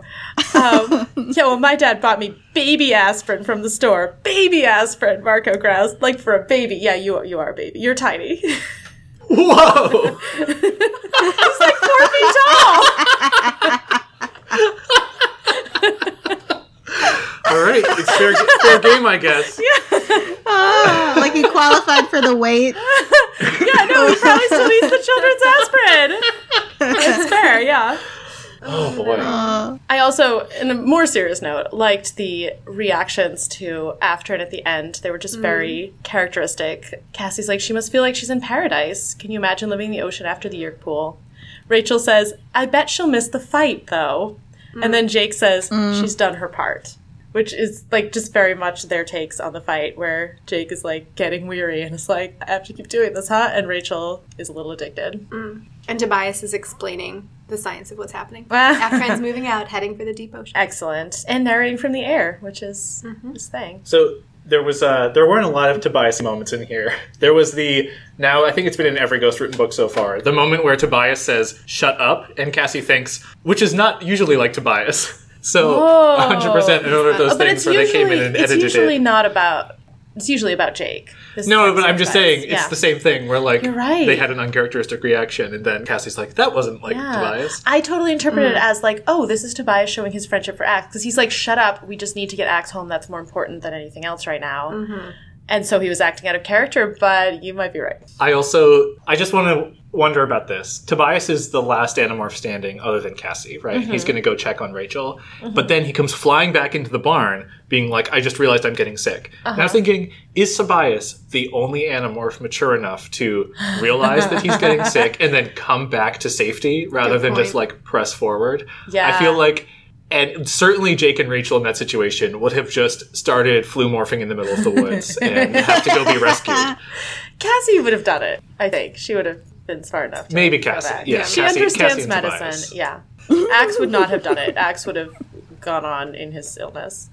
Why was he even at the dance? Oh, he's what? Marco They're invited not going to leave. But that's what I want to know. Like, I mean, whose idea was it? Was like I just have this image of Marco being like, we have to bring Axe to the dance. Like, that's going to be hilarious. And Yes. I don't know. He doesn't even yet recognize his Yeah. own ulterior motives. Right, yeah. He just wanted to see Axe shake that body. Badi. 29 books in. Do you think Marco's ever going to realize it? I think he will, but he hasn't yet. Okay. I'm shooting in the dark here. Okay. A couple of, like, random things. I really enjoyed when Mr. Tidwell shows up in the cafeteria and is like, we need to talk about the Spanish club party. Yeah, I have a note. Dun, dun, dun. And I'm just imagining all the other kids being like, what's going on at the Spanish club party? It sounds intense. No, I I'm actually... not in that club. Kudos to Mr. Tidwell for... he's standing next to Chapman when Axe is, like, morphing and freaking out. And his cover there, so he must know that Axe is the Andalite, right? And the lie that he uses is like, oh, don't worry, Chapman. I know this kid's parents. I'll handle it. So it's like... He's obviously been drinking. I'll just take him outside. Yeah. So it's disarming the idea, like, I know this kid, he has parents. It's not weird that you've never seen this kid before, Chapman, right? Ooh, good point. But I was wondering what Ilum's role is in the sharing and, like, what kind of stuff he's doing. That He and he's Chapman buddy-buddy must with have Chapman. this close connection from their jobs. And, like, does Tidwell keep up the appearance that he is an involuntary controller every time he goes back to the Yerk pool? Or, Probably. I mean, probably or it's has just he one of now the decided, resigned like, oh, ones. I'm a voluntary controller, like, you know, I changed my mind or something? Please don't put me back in the cage. It's very interesting. I bet he would rather be in the cage because he'll get to know the other involuntary controllers. And that's probably a better avenue for finding potential recruits. No, I don't think Tidwell can recruit people. Well, he can get to know, he can find out what the other involuntary controllers' experience of their Yerks are and find out if any of them are uncomfortable with this and and then make contact. So probably he's going to get more out of those experiences. Though I am very curious about, like, how does word pass about the, like, how did he find the Yerk peace movement? It seemed like he'd heard of it. How did he make contact? Like, that seems like a really risky thing to do. Yeah. Anything else? Should we talk about some 90s stuff? There were some fun references. Baby Spice. And Oprah. Marco doesn't want to be in a desert island with Oprah because he's heard too much about her. That is the wrong decision. That's such a Marco thing to say. Austin Powers. Full House. Yeah. No Yeah. Wiley's on the ER. Yeah. Oh, yeah, Cassie's dream about ER was so funny. Her dad is on the table. She's like, shouldn't he be anesthetized? Noah Wiley's like, not for a yam foot operation, which is the name of the disease, which, saying aloud, I realize now sounds like yam foot, which is ridiculous and amazing. Yeah, what else? Okay, I have something, which is they should have... We've talked a lot about our Yerk pyramid approach, where someone morphs a Yerk, infests an Animorph, and morphs a Yerk again. This was the perfect opportunity to employ that plan. What they should, You're so right. What they should have done is had Ilum infest Cassie, who would then morph Ilum and then infest Mr. Tidwell. Yeah. And then they OT3. could do the same thing in the Yerk pool, morph again into Aftran, and then have Aftran escape. Right? So they could have So they would have had to give Ilum, the morphing Cassie, power and Aftran to Tidwell. all in Mr. Tidwell's head. That's a brilliant plan. Right? And then they could have all just walked out and demorphed in order. Wow. But how would they have had Aftran morph to Mr. There's too many Tidwell? Yerks in No, this. wait. Oh, no, you'd have to double You still infest have 2 Cassie. years. Yeah, no, that No, wouldn't quite work. You would have to... You could have You'd left still Mr. have to do Tidwell in the the pool. Ziploc. You could have left Ilum in the pool and had Aftran infest Cassie, have Cassie morph Ilum, and then escape in Mr. Tidwell. That And would then have been left Ilum at he could home. come back out of his own volition. He could just come back in 3 days. Exactly. You're right. Exactly. That is such a better plan. Yeah. Okay. Smart. I I'm like sold. it. I did not remember whether and how they got out of the Yerk pool because it doesn't make any sense. It turns out. That's why I don't remember it. But it was the perfect chance for them to use the Yerk inception. Yeah. I'm glad they finally have a Yerk morph. Well, I'm sure they're not going to use it again, but... Or at least not. I also love... The thing I do love about Cassie escaping the Yerk pool is, once again, normal people are awesome. There's some person in a McDonald's who's like, oh, there's a bird holding a giant slug. I better open the door for it. Which is a nice contrast to, like, here are these humans sitting and watching Full House while their fellow humans, like, scream in cages. Also to the woman who opens the freezer door and then tries to hit Cassie with her handbag. Their purse. Like, some good, some bad. There was quite the description of Cassie going in through Mr. Tidwell's ear, and I think it was Jeremy who asked, like, aren't there things in the way? Do they actually puncture the eardrum every time? She does. She does, but she anesthetizes it first. Yeah, which means that all of these people are deaf in one ear. Yeah, like, that constantly, would be a good way to find a they're controller. Piercing in and out of your eardrum every day. John asked me, and I think this is brilliant, why they don't just go up through the nose. There is less in the way. You made it worse, right? That would be so much. Yeah, ow. Because does that connect directly? Yeah, it does. That's because they pull the brain out through the nose yeah. in Egyptian. Yeah. Through your Okay, so they They're should not slugs, they're definitely do boogers. Ears are just booger monsters. I mean, they are basically made of mucus. Oh, God. Maybe it's just been the ear because the nose was too gross initially. Well, because Andalites don't have noses, so they just they have noses. No. They have like the sort of little flat flat noses. things. Yeah. See, the that would be Voldemort better. nose. Yes, it would be Oh, better. Jenny, I'm surprised you haven't brought this up on the podcast yet, which is we learned that Yeerks can just survive in a Ziploc bag full of water. Oh, yeah. And so the Yeerks should just be carrying other Yeerks around all the time for like a quick and dirty infestation. Definitely. Well, it's like we talked All these about elaborate the plans, coffee cup right? thermos, right? Just have the Yeah. thermos and slap in your ear. Also, this little detail, when he puts Ilum in a Ziploc, he keeps the Ziploc open a little bit when he puts it in That his seems pocket. really impractical. Which is a really funny detail because, like, It's like not how anything works. someone's going to be like, oh, hey, Mr. Tidwell, why do you have this wet stain on your pants? Yeah, I was like, you must be balancing that thing really carefully. But I guess it was like they need oxygen. Doesn't make Do they? Do they? Because they're inside brains all the time. Can't they get oxygen out of the water? Yeah, it's not that long a time. I don't know. I was like, that was a weird detail to be precise about because it also didn't make any sense. It could just be Mr. Tidwell, like, not knowing, and I don't know. Maybe he's claustrophobic, Yeah. like Rachel. I don't know. Aww. Oh my god, a claustrophobic Yeerk. Well, because what if she... That'd be sad. Yeah. What if something happened to her and he just was never able to get out of the Ziploc? He couldn't open it from the inside. Oh, yeah. Oh. All right. No, that's not We're really a good feeling reason. bad for this little Yeerk. Hey, he's a good Yeerk. Yeah, he's a good one. Oh. I think I have a couple more things. I'm curious, again, about, like, what is it like to actually have a Yeerk in your head? First of all, we learned that, like really physical descriptions of the Yeerk interacting with the brain, right? But we don't get, like, Cassie's like, oh, and then I'm in the brain and I experience all the feelings. But there wasn't quite this moment where she connects with his mind in the same way. And it's just kind of weird to think about the, like, in this, it's like Aftran is physically in the brain, so she knows where the gland is. But of course, it's also like their consciousnesses exist and emerge off in Z-space and stuff. It's like, we don't really get much more information about the minds meeting side of it here. It feels very much it was like weird. physically in the brain. Mr. Tidwell was talking to Cassie just by thinking. And Cassie's like, I didn't know how to talk back to him. And I was like, really? You thought speak all the time. You actually could just thought speak to him because you're in Morph. Right. Yeah, good point. So I think it was part of her not really understanding Getting the it. Yeerk instincts Yeah. yet. But also, that didn't make any sense. Yeah. But But Gray's so, like, just like the rest of this book, like where she performs brain surgery on an alien and it's fine. so Mr. Tidwell says he's actually pretty good company. Mm-hmm. What do we think? In what way is a Yeerk in your head good company? Someone to talk to. Can a Yeerk tickle you? What? Your brain doesn't have nerve You can't tickle endings. yourself. Oh. Okay, why would you want to be tickled? No, but I mean, it doesn't have nerve endings, but it is the place where those feelings happen. Certainly. right? You could generate a feeling, maybe. Or you could just have your body tickle itself and...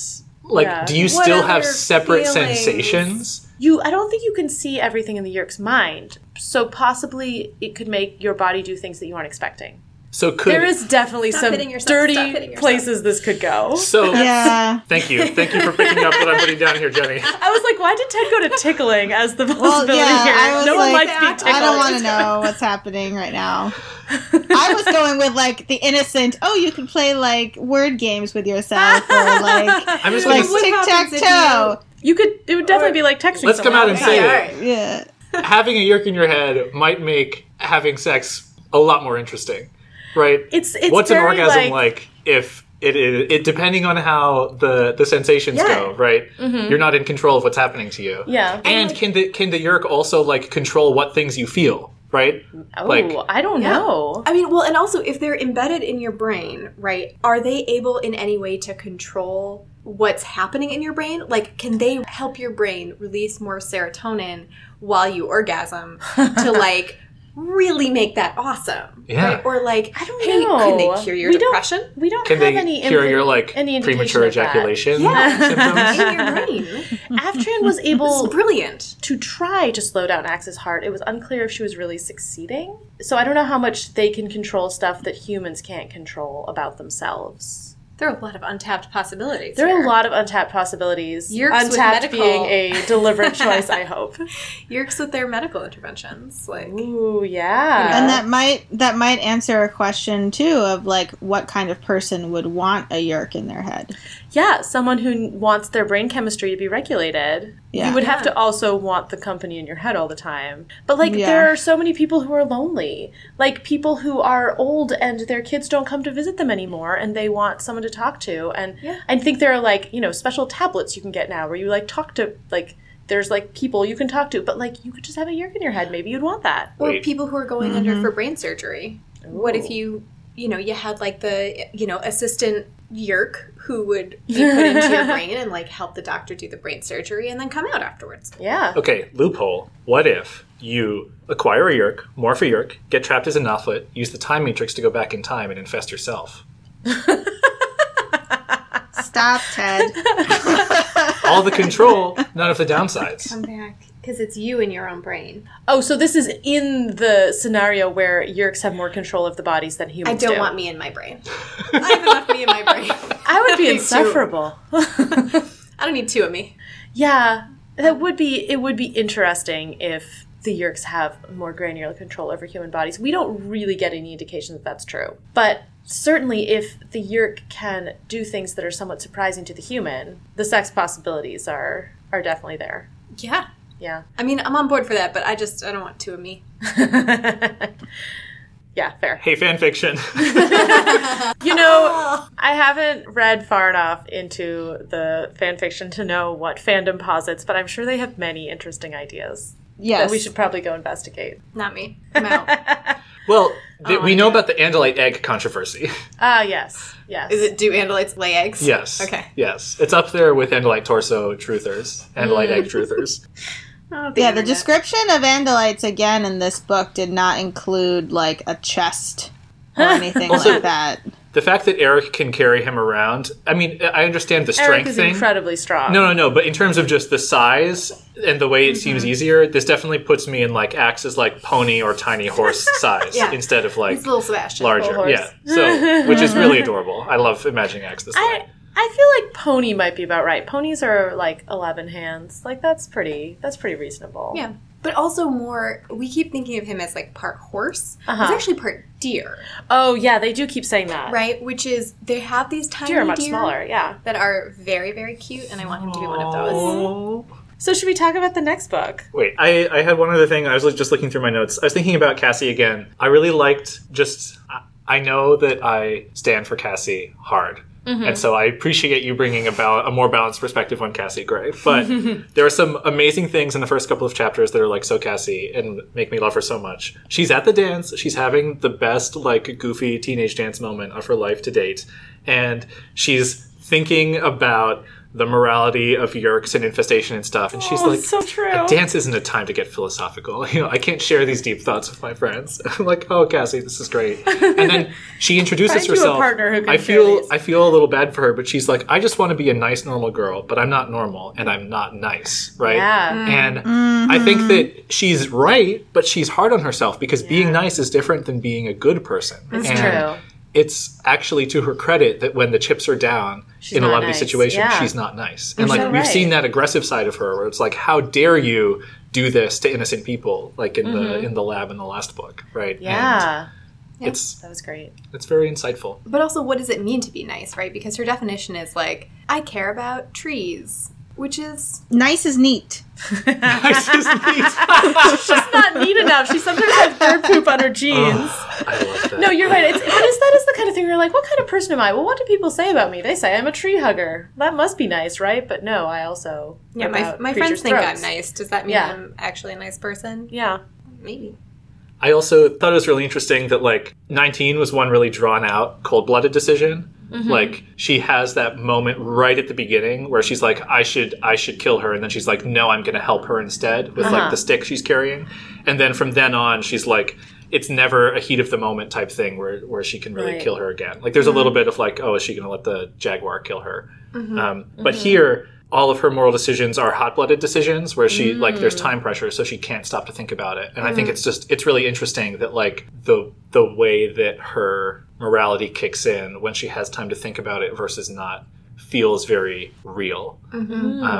Like, I wonder if in a different situation where it was Axe versus the rest of the Animorphs, here Axe is kind of like dying slowly or something. But if it was like, if he was dying of a really horrible wound and he was going to bleed out and she had to, like, abandon him, right? And he was going to die in the moment. In this case, she doesn't has know. to save She's the like, other there is people. a chance to save him if I go and rescue Aftran first. But if she knew, she's like, Axe is going to die in half an hour if I don't stay and, like, staunch his wounds. Right. And so even if that half an hour means that they're going to lose the war, I kind of feel like maybe Cassie would have stayed. Right. Yeah. So it's really interesting how that kind of changes your calculation. Yeah. Good point. That is true. Yeah, it's a messy thing, as we learn in these books. I also think if they were more seasoned at this war effort, this guerrilla fighting, they would probably train themselves to let themselves be killed, even in the face of torture, because this is why you have that whole thing of, like, okay, if you're going to be a spy, you have to be willing to just kind of die rather than give up secrets, because cyanide capsules. Aftran hasn't trained, so obviously she's going to give up to Visser 3 all the secrets. I was curious about how they would interrogate her, actually. I was like, maybe they will put her in the head of a voluntary, like, very cooperative host. Oh, well, then it doesn't even matter, because then you can't keep secrets. Right, exactly. Oh, that's a really good point. Yeah, Yeerk logistics. So do we want to talk about not Book 30, but Megamorphs 3? That's Is that what's next? That's what's next. Oh my gosh, I'm so excited. Elfangor's Secret. Do you want to predict, just based on the title, what it's going to be about? Okay, wait. So it's Megamorph's book, which means it's the ones that, like, bounce back and forth between all the perspectives. Yeah. So are they all... Does everybody know that Elfangor is Tobias's dad? Or just Tobias? Do they all know? Did he tell them? knows. Axe knows. Axe knows. And the way in which it came up made me think that they all know. He probably That's told them, my right? impression, that they all know, yeah. So his secret is not that he's Tobias's dad, presumably. Yeah. Although the first Megamorphs was called The Andalite's Gift, and it was... Yeah, I don't know why I'm predicting based on the title. No, They because mean I asked nothing. you to, because I think it actually is somewhat meaningful in this case. Is that giving away too much? Okay, his secret is that he... I don't know what his secret is. I'm trying to think of things that are secret from him. Don't say it! You can't say it. What is his secret? He's Tobias's dad. Maybe it's about Tobias's mom. Interesting. Or about him, something he did in the battle. Are we finally going to learn why his nickname is Beast Elfangor? Because we have not gotten that explained yet. In There's Spec- Beef Elfangor. It was Beef Elfangor. Let's just do this. Let's look at the cover. All right. Yeah. This cover seems like it's going to be real unhelpful. It's going to be real unhelpful. Wait, doesn't I'm even going to have go alt get my text. copy. All right. I want to look at it too. Yep, that's very unhelpful. Who are these children? You know these children, except for that second, less attractive Jake up there. Still sullen. These Bonus are Jake. terrible cover models. I mean, they're fine, right? But, like... I like the Jake cover model, though he does look a little not large. But A little not large. I like Cassie. I think Axe is great. Yeah, he's the Really? right size here. Yeah. And he's not ridiculously buff. These are thin Andalite arms, as they should be. Jake is kneeling, so if he stood, I guess he'd be really big. Wait, is that Jake? I thought that was Oh, Tobias. that's Jake. Yeah, that's the Jake model that we've seen in all the stuff. yeah, that's Jake's in Tobias? the middle kneeling. Yeah, I guess. He does not look like Tobias because he's not at all blonde or a bird. Yeah, I don't Tobias think looks I've ever weird. compared their cover models, like, next to each other, so... Can I show the interior picture, No. Ted? No. Not yet. Let's have Gray guess, and then we can do the okay. interior. I'm not any better at guessing based on this cover. The cover is all of them But it is, yeah, that's in true. front of Elfangor's eyes. It's not useful. But it is actually a helpful title. I feel like you can Okay, Elfangor's generate Secret. something. Okay, oh no, wait. The Elfangor's secret is that he gave these kids the Morphin Cube.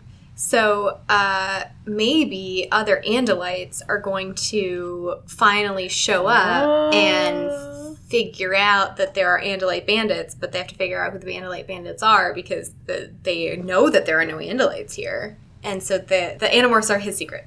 I love it. I'm so excited I like for this. it. Should we look at the inside picture and see if it gives any more information? It does. What the f***? Oh my god. Do they go back in time? Do they go back in time to World War II?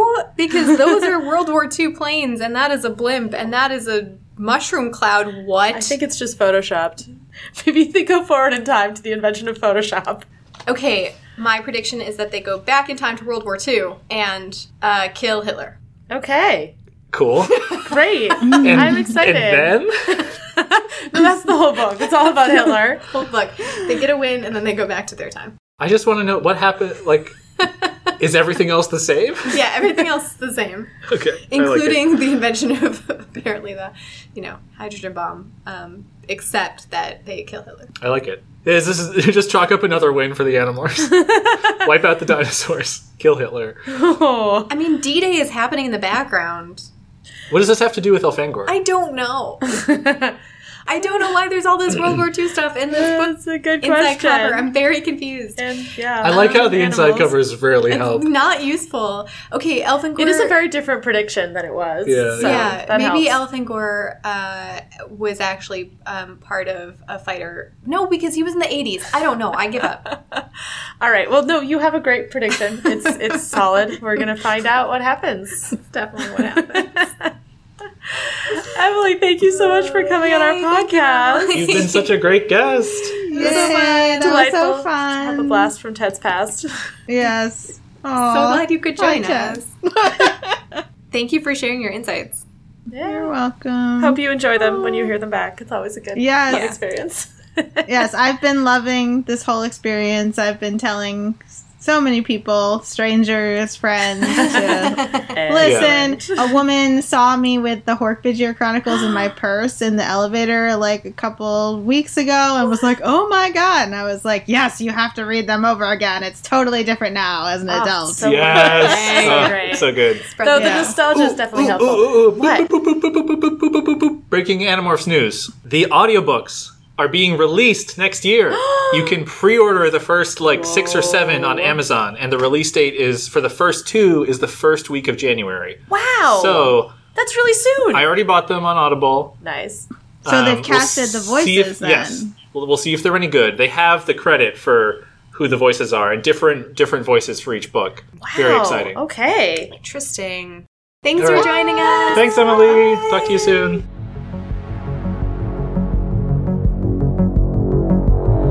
If you want to find us, we are at animorphology.com and at animorphology on Twitter. Subscribe on Apple iTunes, Spotify, Stitcher, or wherever you're listening to this podcast. And don't forget to rate us, review us, and recommend us to your friends. And if you want to read along, you can find a link to the Animorphs ebooks on our website. Glad that's on your search history. I feel like we have to keep the part, the tickling We'll keep sex that, part. and then I'm taking all of the penis stuff out.